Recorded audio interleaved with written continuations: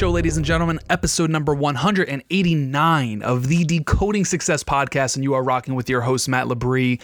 Week by week, inch by inch, we are getting closer to episode number 200, and we are so excited to get to that point, but even more so excited to be delivering today's message to you today, right here in this present moment with our friend, Dr. Heather Thompson Day, interdenominational speaker and contributor, Associate Professor of Communication at Colorado Christian University. She's super passionate about supporting women, runs an online community called I'm That Wife, which has nearly 200,000 followers. Her writing's been featured on the Today Show and the National Communication Association. She's been interviewed by BBC and now here at Decoding Success. And on top of that, she is the author of 7 books, including the reason we're talking today, her new book, It's Not Your Turn, which all of you that are listening have the opportunity to enter yourself in the giveaway. We're going to be giving away numerous copies of this book. Listen up. This is how you can enter yourself into this giveaway. All you have to do, it's super simple. Screenshot your screen, whether you're listening on iTunes or Apple,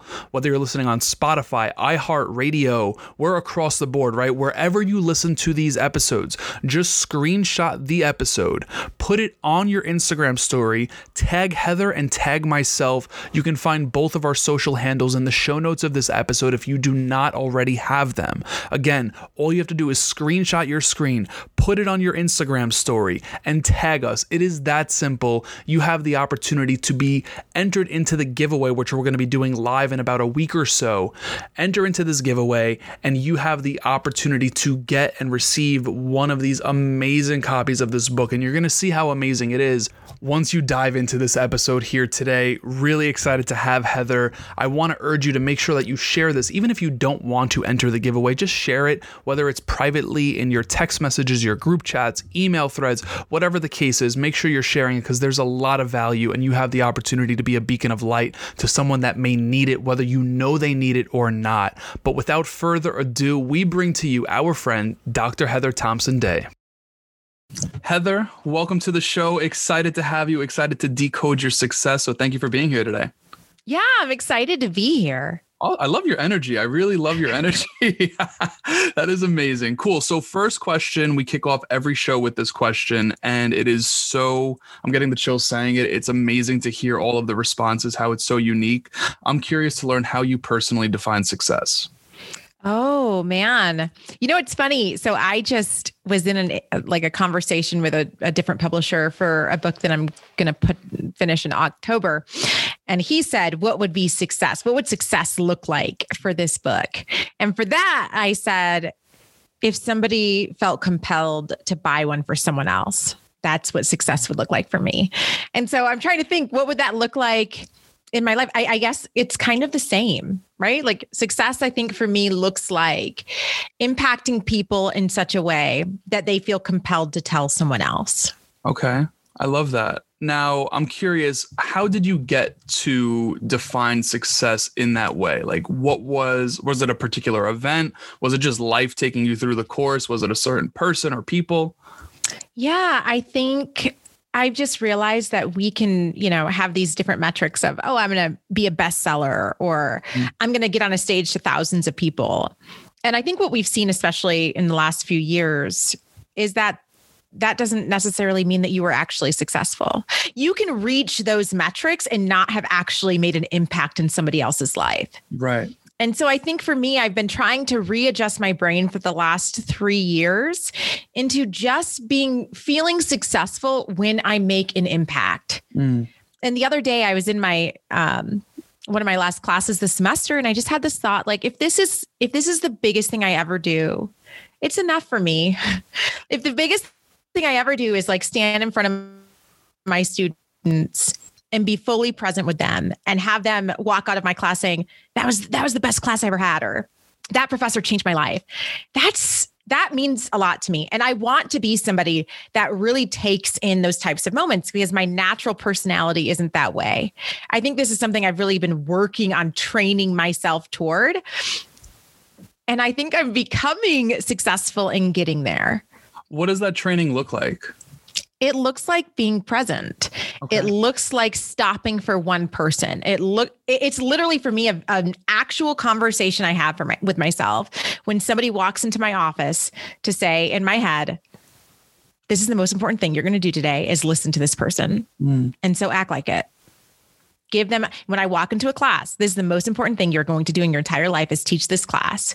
So act like it. And I'm trying to show up in my life in those small spaces. And for me, I can say that this tipping point, to use Malcolm Gladwell's reference, has occurred in my life since I've started doing that. And it wasn't like instant. I would say I've been trying to be intentional about being present for maybe the last 4 years.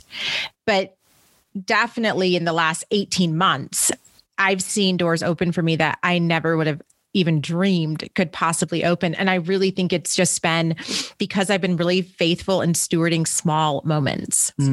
Now, I'm just curious, and I'm going to ask this very selfishly here. It's like, how do you do that from moment to moment, right? Because you're a family woman, right? You have children, you have a husband, you have your speaking career, you're an author, you're a teacher. Like, I'm sure there's a million and one other things that you are as well. Like, you wear a lot of hats. How do you, I don't want to say calm the mind, but like, how do you like let the clutter kind of like move to the side so that you can be present? Well, I'm a big believer in meditation. Okay. I spend time meditating almost every single day. I try to do at least 20 minutes a day. And I read a lot of research. So we know through research that just spending 20 minutes a day will change your brain and your neural pathways within 6 to 8 weeks. Wow. And so they did a study to see how meditators respond to like just acts of kindness. If you're standing in a waiting room and you have a seat and somebody comes in and they're standing, what they found is that meditators are like 50% more likely to give up their seat. And I think what it really is that you're actually training your brain through meditation to be present. Yeah. To say this moment matters. And let me just fully be here instead of worrying about all the different things that I have to do. So to answer your question, in my life, what I try to do is be present. So if I'm with my kids, I try to really be with my kids. I don't schedule. Actually, today I have a podcast interview at 3 and I really try not to do that. I try not to schedule anything after my kids would get home from school. It's summer right now, so it's difficult. But after 3 o'clock, I'm just a mom. I don't do any interviews after that time or take any speaking engagements typically after that time. And so it's just putting boundaries on myself to say, when I show up to speak somewhere, I want to do that as a whole person, right? Who's happy with my husband, who's happy with my kids, right? Like, I think I used to show up to things, and in showing up, I was trying to gain something for myself. Instead of showing up out of a place of overflow because I'm good in my own spaces. Does that make sense? It does, but I'm curious, what were you trying to gain for yourself in those moments? Oh, success. I can resonate. Okay. Achievement. Yeah. Notoriety. Affirmation. I'm an Enneagram 3. If your listeners know what the Enneagram is, that's just like one of these, like the Myers-Briggs. It's the new Myers-Briggs, and Enneagram 3s are achievers. So we are notorious for jumping from thing to thing and also getting my actual self-worth and identity out of the things that I achieve. Right. And that is definitely true for me, which is why for the last 4 years, I've tried to undo that and say, no, I am worthy because I'm a human. And it's not about what I produce. So you're saying that your validation was coming from the external. Absolutely. Yeah. I literally resonate with that so much. Yeah. Isn't it good to be honest about it? Yeah, it is. It is, because people need to hear that. You know, I'm getting the chills like that. That was me. So I'm 28 now, and I like had a revelation in June of 2020 when I was 27. And I just went through that inner work, that inner journey that really revealed that to me. And it's crazy because it stems all the way back to childhood. But at the same time, it's been a process. It's definitely been a process of adjusting to like, okay, what am I doing for attention? What am I doing for validation? What am I doing to, you know, like it's a really wild process. I appreciate you bringing that up though, because it's real, you know, it's very real.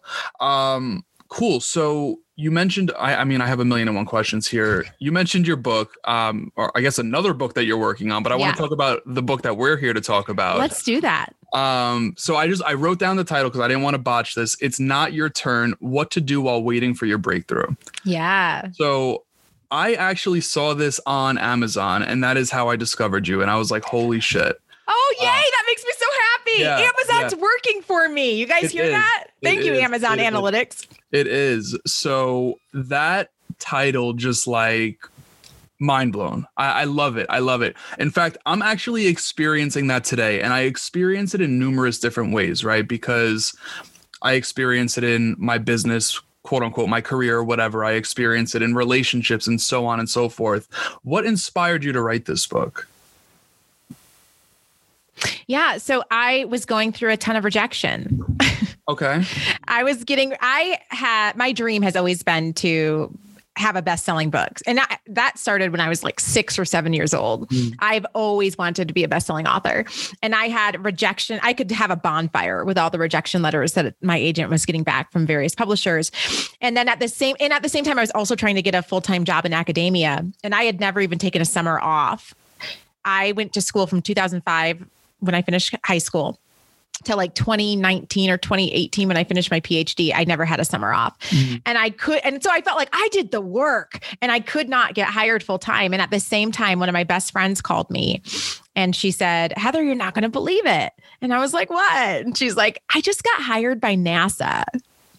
And I was like, "That's great. Like, I am so happy for you." I was choking as I said it. "I'm so happy for you."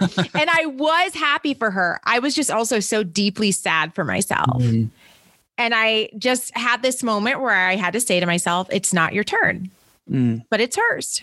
Right. And so clap for her, because that's all you can do. Right. And I started saying to myself that for like the next 7 years, it's not your turn and that's okay, but show up for the people that you can show up for. And that definitely is a lot easier said than done in the reality of feeling overlooked and underpaid and underappreciated.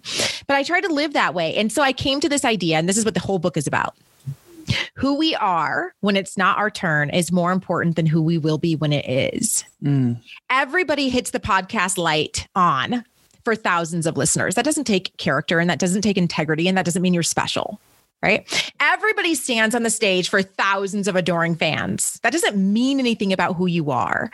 I think that we need a generation of people who do the work, not for praise and not for accolades and not for adoration, but because I believe in this. Right. And especially, let's just look at social justice work right now, or racial advocacy.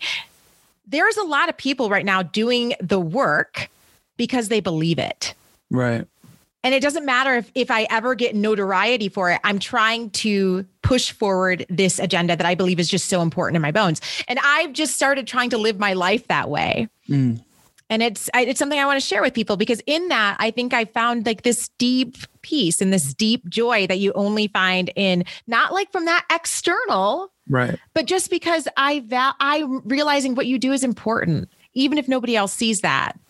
And I want to have character and I want to have integrity.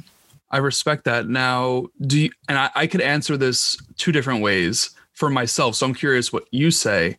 Do you feel like you can actually show up for the people that are succeeding around you when you're not necessarily happy with where you are, from a genuine place? 1000%. Okay.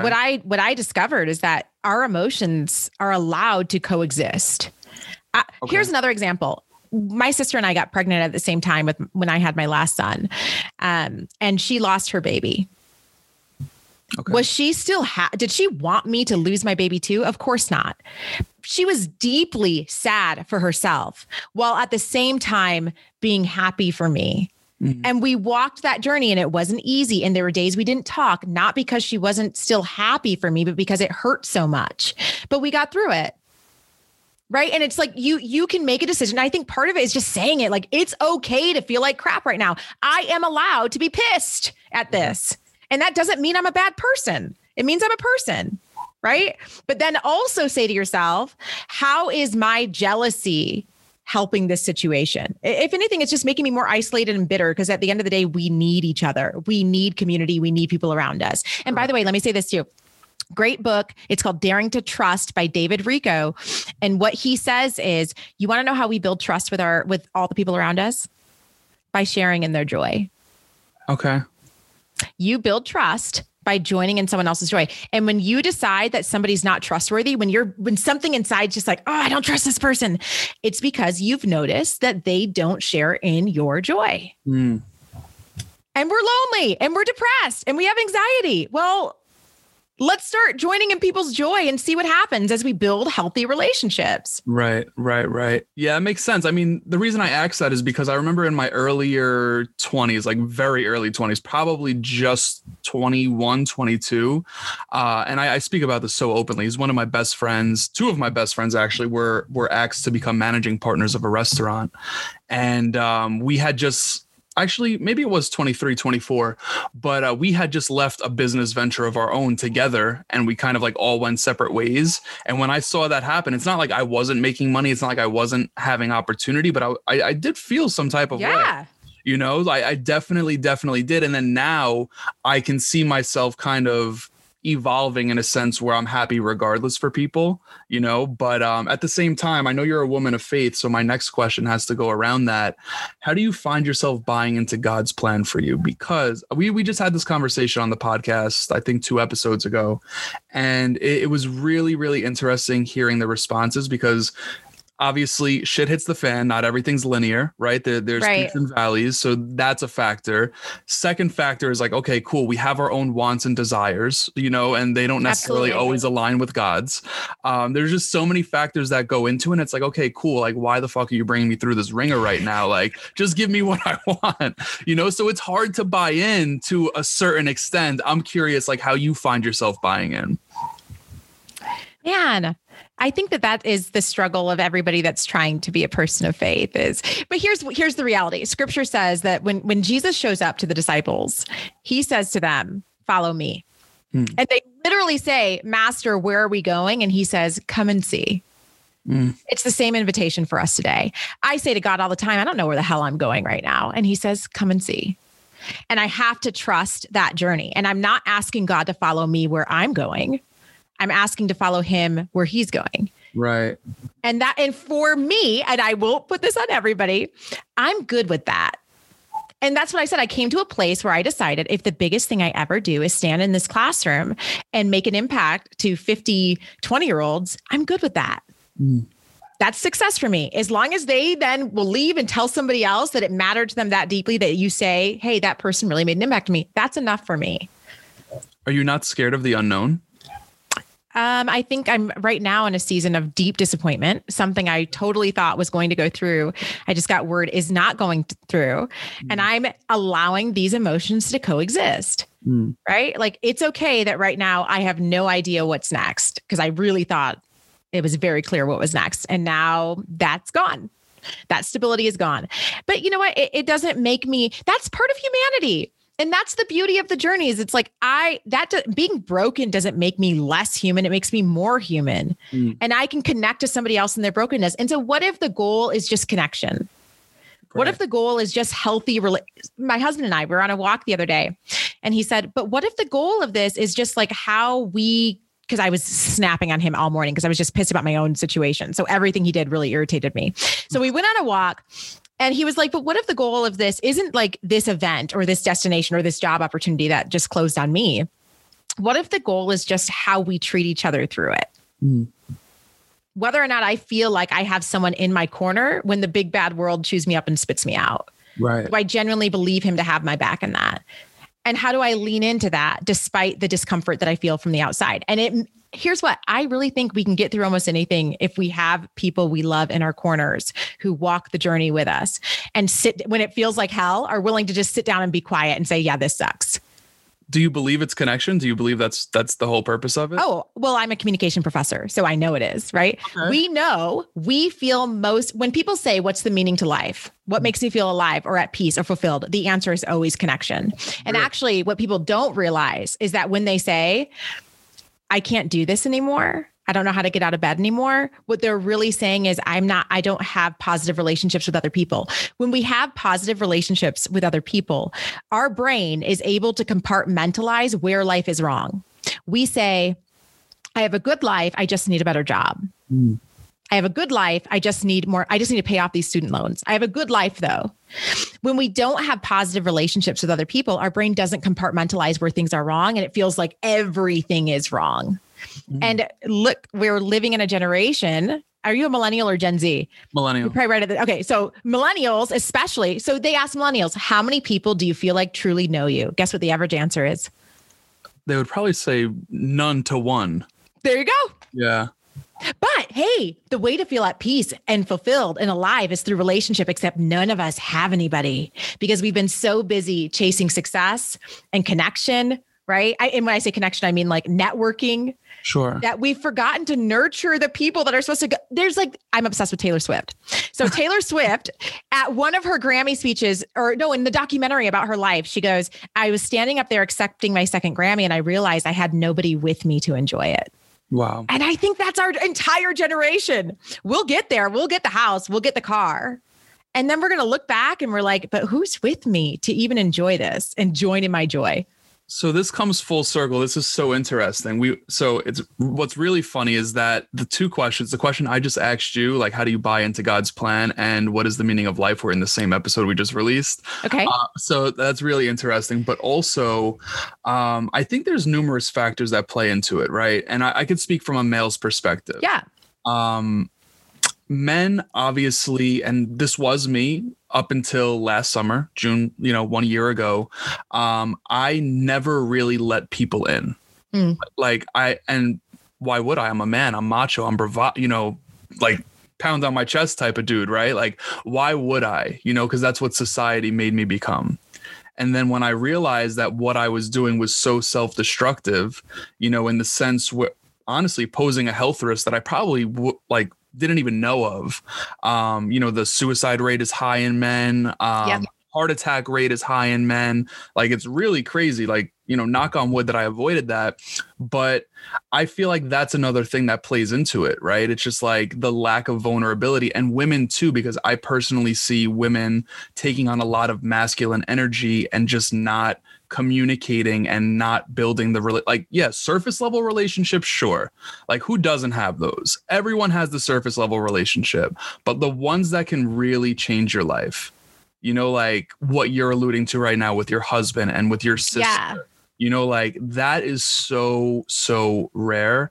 And that's why I knew the answer to, the whole millennial research study. It's like, that was me. Like, I had one person, two people max that like really, really knew me. Now it's a different story, but that's just the perspective of a male. It's just like the lack of vulnerability that we have amongst each other. We can't look weak. We can't, success is a huge thing too. We can't look unsuccessful. Right. And can I add something to this? Because I love sharing this with my students because I'm filled with useless research and information, but men are actually, I think, even greater lovers than women. When you ask men, actually, so all the research indicates when you ask a man, when you get married, why did you get married? The answer is solely because I loved her or him. When you ask a man, why can you get through these obstacles? They say, I can get through it if I have love. Men spend twice as long after a breakup fantasizing and missing their last partner. Men are actually statistically more romantic than women. So what it is exactly what you've said. Men are these incredible, loving people, and yet society has boxed it so that they don't know how to express it. But every female or mother knows that her guy who is, super macho and cool in front of other people is crying when he's at home with her, right? And mommy knows it too.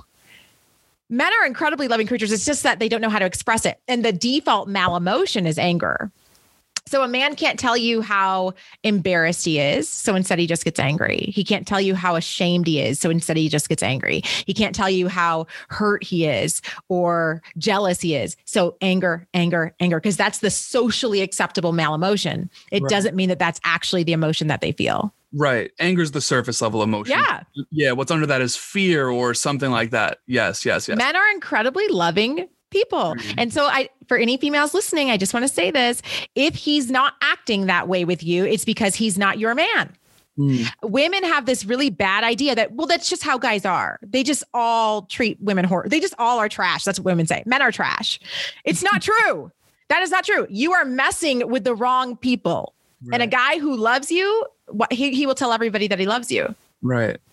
I agree. So I wasn't expecting to go down the relationship path, but I guess we're going to. This just so happens to always come up on the show. I just saw you posted something on Instagram that I loved. It was advice from your dad, dating advice Okay. from your dad. And I think it was something along the lines of like, don't date for like what they're like on paper, like meaning their potential, something like Yeah. that, right? Now I'm guilty of that, and I've done that, and I didn't date the person they were showing me they were. Yes. You know, so I can't. Well, now I can take the advice of don't date for potential, but I'm curious, what's your advice for someone that has done the opposite of that and is kind of like going through the aftermath? Oh, get in community. So studies show after a breakup, it's the exact same trauma as if I was to hit you in the face with a baseball bat. Your brain experiences sadness and pain and rejection in the same way as we experience physical pain. Right. So if you were to get in a car accident and break both arms, are you going to work the next day? No, I'd hope not. Right. And if you did, we'd look at you crazy. We'd be like, Matt, what the heck are you doing? Go home, rest. And we go through emotional trauma all the time. And we're like, no, I'm good. It's fine because I can't see anything. How we alleviate emotional and physical pain is through relationship. And that's why I said relationships. And this is true. Obviously, I'm a Christian, but this is true of both evolutionary biology and Christianity. We both believe that human beings do best in relationship, that we were wired to be in relationships with other people. Right. And so if we're going through a breakup, you call your friend and you say the same story 15 times and you tell them, I'm going to repeat this probably 15 different times. Please just let me get it out. Because that's how you process. Right. Agreed. And be there with and that, and then a little bit, you start to feel better. The more you talk, you want to know why men spend more time after breakups not getting over it? Tell me, because I'm experiencing it. I'm curious. Oh, are you? Because who are they talking to? So that's the thing. Yeah. Okay. Go ahead. Women, here's what I know, right? I can go, and this has actually happened to me. I go in the bathroom. A girl is literally crying in the bathroom. I'm like, what's going on, sis? She's like, he broke up with me. I'm like, show me the text. She pulls out her phone. I'm going through the text. I'm like, girl, delete his number, block him. You are better than this. You are worthy of love. And then we hug and we leave. Right. Girls experience relationship all the time. It is very natural because society has allowed us to. I don't think it's just that like we biologically are different. I think we just sociologically have been trained differently with our responses. Right. Men, like I said, typically call mommy and that's it.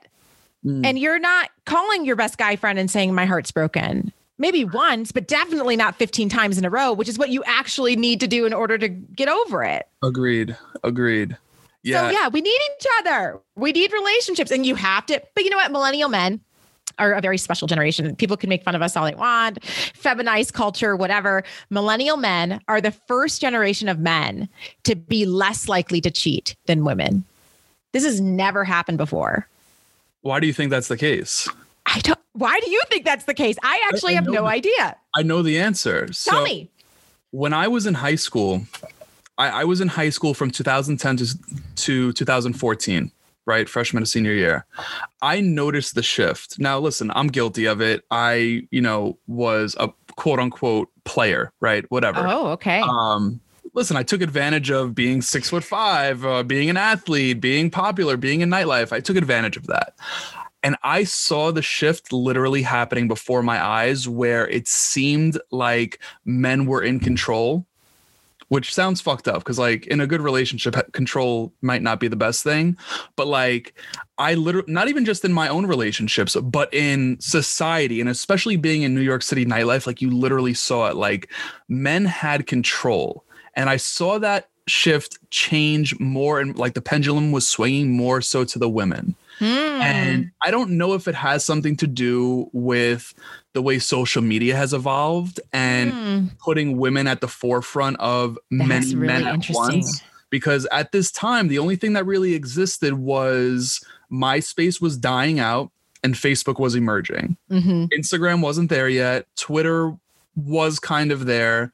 But Twitter wasn't necessarily like photos, but like now that Instagram is like a solely photo platform, the pendulum was just swinging and now it's ridiculous. Like women are like, yeah, you're right. Totally in control of like what they want. It's amazing. And also society has changed that, right? Like yes. More empowered, more independent, and like owning that more now, right? Because they feel more comfortable to do so, which is great. But I think that's what it is. I really think that's what it is. And I think this is like the early days of women having more access to that. So it's kind of new, and like there's no rules yet in a sense. And it's just like, they're taking advantage of it. I've never been cheated on, so I can't speak on what that's like, but that whole little rant there is like my honest feelings about that, because I saw it happen before my eyes. Does that make sense? Yeah, it does. And I also think, like you said, like our social media has changed the conversation and culture. Right. And there's just way more talk. Women are able to own a lot more conversation rooms than they ever were able to before. And I think there's more men challenging dominant male peer culture than there ever were before. Right. With the Me Too movement, we're having all these conversations that we were never having before. And I think a lot of men are open to it. And maybe they didn't even realize that they were a part of this testosterone system, right? That was having them exploit women. They don't even realize it because it's just normal in high school. That's how it is.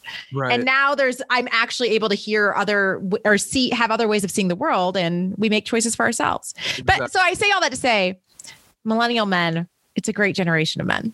It is. I have to agree. I'm gonna pat myself on the back there. Yeah, I think it is. All right, Heather. We were talking about the book. I want to get back.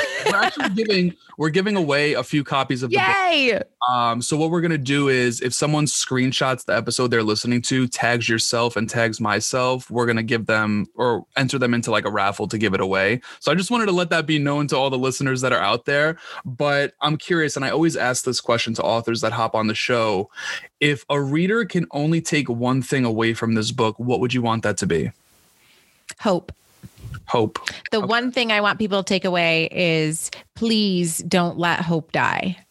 And I think that's just, I know, because I'm in it right now. It is so tempting when you get crushing news to just say, well, nothing's ever going to change. Be very careful about the language that we use, right? We should not say those words, never and always. It's never going to change. It's not going to change right now.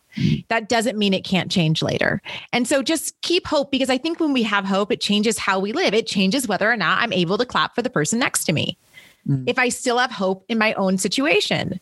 If I don't, I can become a really nasty, mean, self-absorbed person who just lives in my own destruction and loneliness and isolation. Because that's what we do when we're hurt. We want to isolate. Right. Hope can keep us connected. And so I think the biggest thing I want people to walk away with, and that's every chapter, is just about what can you do while you're waiting? Just because you're waiting doesn't mean you shouldn't be actively pursuing ways to better yourself. What can you do while waiting? Man, there's so many things. So I have a whole chapter on meditation. I think that's a big thing we can all do to help our brains. People who meditate are more empathetic, like I said earlier, but also more creative. They have better memories, better language processing. It's just a really good thing for your brain. You can network. I have a chapter in there where I talk about the importance of spending time going through your phone and just checking on people, and not always for like this ulterior motive. But the reality is, wherever your next job opportunity is, it's probably in the hands of somebody that you know. Agreed. Yeah. Right. And it's just like we're on, I'm holding up a phone for those who aren't watching the video. We're on these all the time. Yeah. And so I'm in line at Chick-fil-A, right? And instead of talking to the person next to me or even engaging, I'm literally in my own world all the time. And so we miss all of these connections. There was this guy, I read this article about this man who would book flights just so he would have sit in first class, just so he had the opportunity to sit next to wealthy people that he admired. And then he'd start conversations. And then he realized a ton of his business was coming from these plane rides where he would sit in first class and have the opportunity for 2 hours to talk to some important person about his entrepreneurial job. So it's like, we have to take advantage of the people that are right there around us. And I don't mean take advantage in a manipulative way. I mean, just like use the resources that are available to you. And I think that that's important. But I think a lot of us we're exhausted and we're doom scrolling all the time. And we forget that there's probably the answer to the very thing you're looking for is in the hands of somebody you know. Romantic life, it's probably in the hands of somebody you know. Right. So it's really interesting because what we've been talking about this whole time is almost like the avoidance of feelings and stuff like that, which kind of happens, like our phones can be a real productive tool, but they could also be the total opposite, and like you have the opportunity to what you're saying, like network from a healthy perspective versus on the other hand, just scroll and scroll Because I get caught up in the endless scroll all the time. It's a numbing factor, 100%. I've been sad all week. And so, last week. So I watched like 7 episodes of Survivor in one day and just kept scrolling my Twitter and ordering DoorDash to my house, right? Like, because I don't want to feel anything. So right. I get it. But when you're ready, and there's time for that. I think there's time to just say, hey, I'm going to take 3 days and I'm going to binge watch 5 shows. And that's all I'm going to do, and stuff my face, and that's it.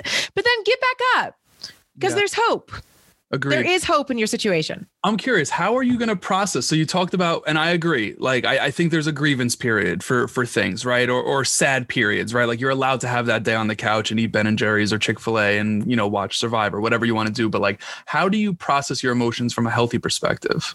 Like after that day passes, or the 3 days, like everyone has their own amount of days. Yeah. I'm curious, like, what are you doing? Is it just meditation?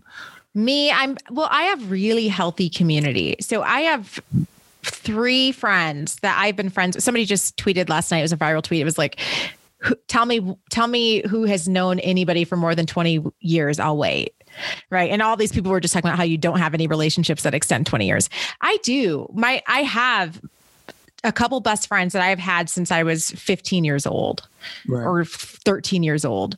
And they're pivotal in my life because they've seen me through all my different seasons. And so I have really good people that I can process out loud with. And so I think the harder question is, what do we do when we don't have that? Obviously, we get a really good therapist. We're going to need that. But then we have to start thinking about, how do we build that? And even if it's just in our family circles, then how do we make time for those people who have been down for us since day one? Because that's what we need, is to remind our brains that those people exist. Yeah, I definitely agree. I love that. By the way, I love this. Like, this, I'm glad. It's been such a great conversation. So you actually said that you're hopping on a podcast later. I'm sure you do a bunch of them. You do speaking engagements. You're in community. You have students, etc. What is a question you wished more people would ask you, and how would you answer it? Oh, man. Are we going to edit out this long delay? Take your time. We could edit anything. What is a question I wished more people asked me?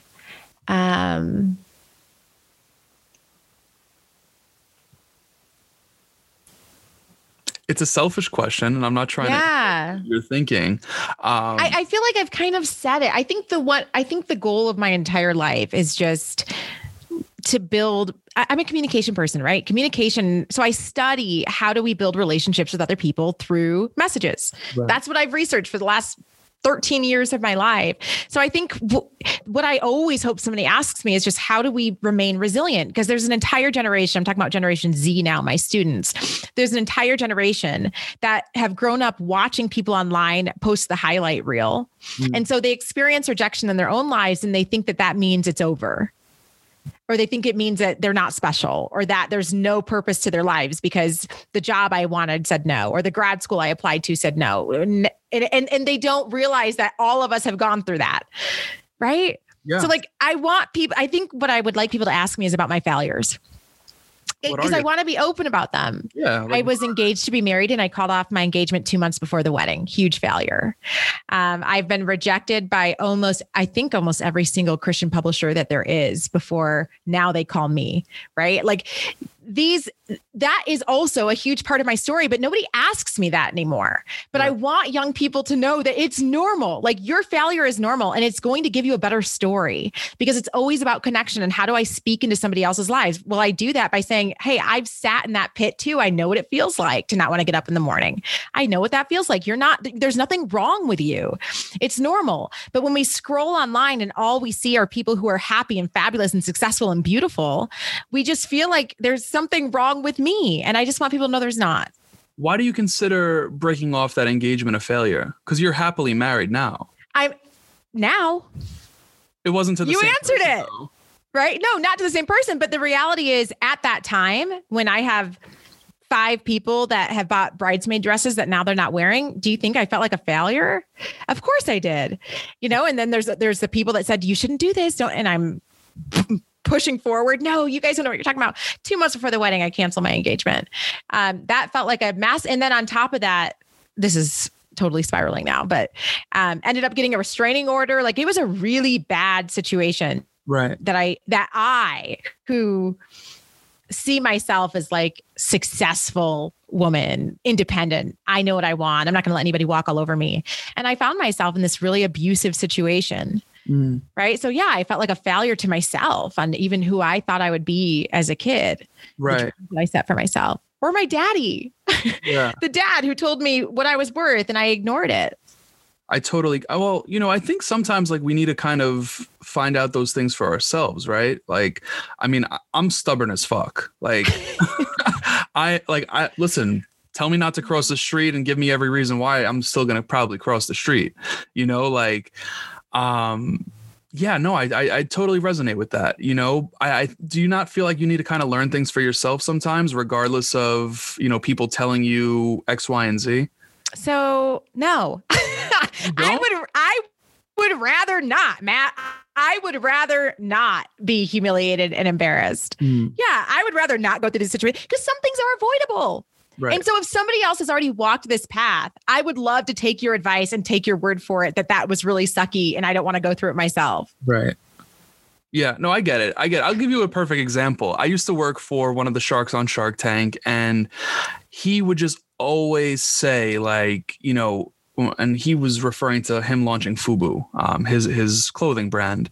And he would always say like, keep your day job, keep your day job, keep your day job. And just like repeat that in regards to starting a business. Like always have money coming in. Because when you start a business, you don't just start the business, open it up and, hit $1 million. Like that's just not how it works. And that was advice I didn't listen to. Like it really wasn't. Now looking back, of course, I wish I would have listened to it because I found myself in a really dark period for like the first year of business where it was just an absolute fucking struggle, but I think going down that path taught me things I wouldn't have learned unless I went down that path. Because I love Shark Tank. I watch a lot of Shark Tank and they also tell people, well, you didn't go all in. I see that with people when they're like, well, I don't know about you because you haven't gone all in. They like the people who quit the job and go all in because then they feel like, okay, this person's committed. Right. No, I get it. 100%. But yeah, I was just curious, but I respect it. Thank you again for the transparency. I know I need to let you go in a couple minutes. So I asked you a question you wish you would have asked or been asked. What is a piece of advice you were given that you didn't want to hear but proved to be true over time? Oh, that I didn't want to hear. Maybe kind of what you just talked about, that we learn more from failure than we do from success. I think that that's actually very true. I think I'm a 50-time better writer because of all the people who said no to me. Because I went back to my house and was like, I'm going to write a book that you won't be that if you say no, you're going to feel so stupid 2 years from now. Right. And it made me better. So I think that's the advice. And everybody always says that failure will teach you more, but it doesn't feel good when they're standing there from their stage and podium saying it. Right. And you're sitting in it, but it's true. I think I should say this, it can teach you more and there's a choice. Right. You can let disappointment crush you and say, I quit and I'm never doing this again. Let me use this example. I had a blog. I still have a blog called I'm That Wife that I do with my best friend. And after 3 years of blogging, I would blog twice a week. She blogged twice a week. For 3 years, we had 9,000 followers. And I was just like, forget this. This is taking all of my energy, all of my effort. 3 years, I'm watching somebody post a bikini pic and thousands of likes. And here I am trying to work on a think piece to change people's lives and nobody gives a crap. Like, I don't want to do this anymore. And I said to my best friend, I quit. I don't want to do this anymore. And she said, can we just give this like one more month? I just believe in it. And this is also my advice to people, have a partner. You have got to have somebody else in things with you. It changes everything. Had I not had her, I would have quit. Within literally probably 2 weeks of that conversation, we had our first viral piece. We went from 9,000 followers to 20,000 followers overnight. Today, we're at over 200,000 followers. And it's just changed the abilities for me for writing and speaking, all because my friend said, I think we should give this one more month. Right. Right. Yeah. Hang in there. Hang in there for whatever perceived failure that you think you're going through and say, what can I learn? How do I write better? Or whatever it is for people. How do I do this better? What are the legitimate flaws in the way I'm tackling this system and how can I fix it? What was the piece that made you go viral? It was a meme. What was it? And it was a meme. There at that time, you know how everybody was sharing that there was like this app that would change your face and make you look old, 2 years old. Do you remember it? Yes. So that was a rage at the time. And my friend Scarlett wrote this meme that said, "I don't need an old face app. I have 3 kids." and it went viral, and we went from 9,000 to 20,000 overnight. And like now we get picked up by the biggest mom blog places all the time. It's normal.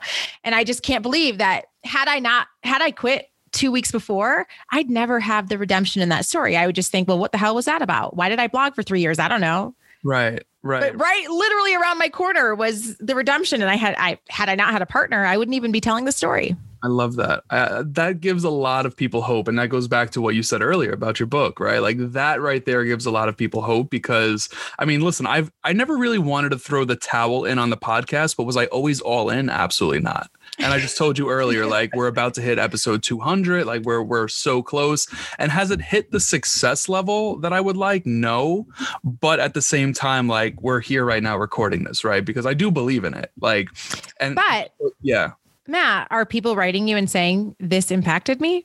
All the time. So every month I do a sit down with 3 other gentlemen and even beyond that, right? But like in those particular episodes, like it's 4 men talking super vulnerably about relationships, about how we feel as men and what masculinity is right now and what life means to us, which is very millennial of you.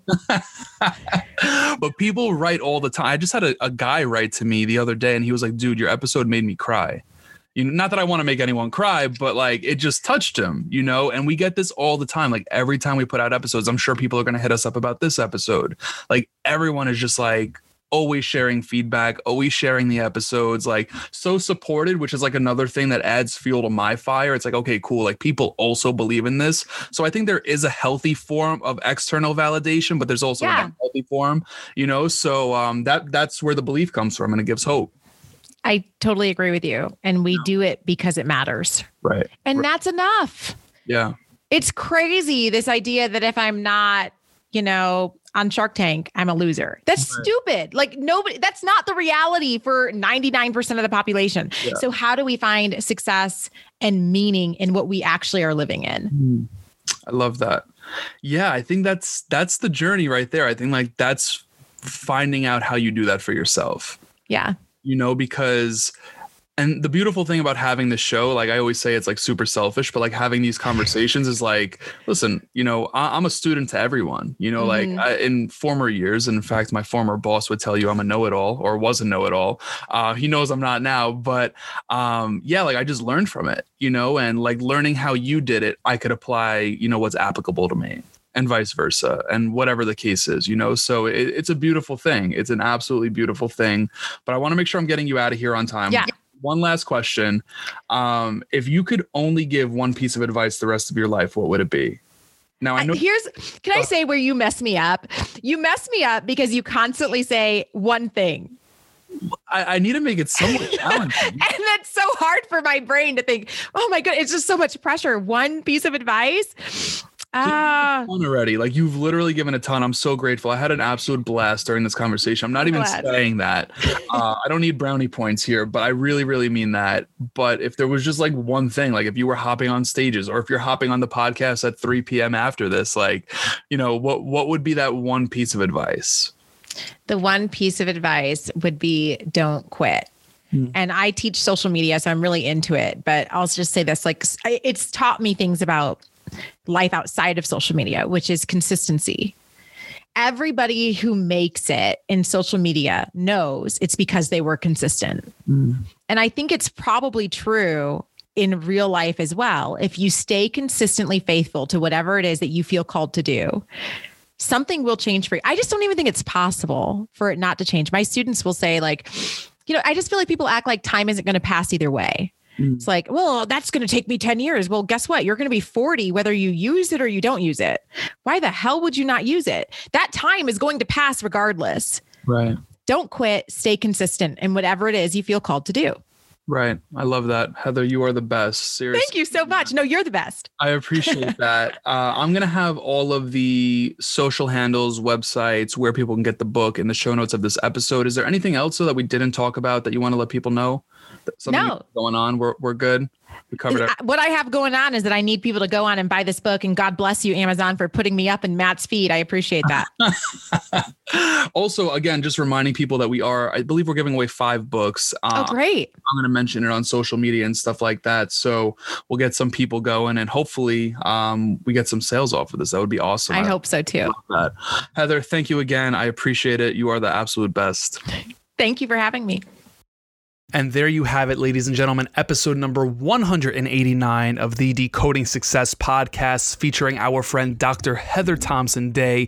Make sure you are entering yourself in the giveaway. Heather's team has been very generous with offering us the opportunity to amplify this amazing giveaway to all of our listeners here today. Again, all you have to do, screenshot the episode, put it on your Instagram story, tag Heather, tag myself. You can find all of Heather's social handles, websites, where you can get the book, all of that good stuff in the show notes of this episode. And I'm sure you know where to find me on social already. And if you don't, that's also in the show notes of this episode. Again, make sure you're entering. It is an amazing opportunity, and it is an amazing book. It is an absolutely amazing book that I want all of you to be able to have the opportunity of entering yourself into the possibility of receiving a copy for yourself. Now, with that being said, make sure you're sharing this. If you don't plan on sharing it on social to enter the giveaway, make sure you're doing so in your private channels, whether that's your text messages, your group chats on social, your email threads, everything in between,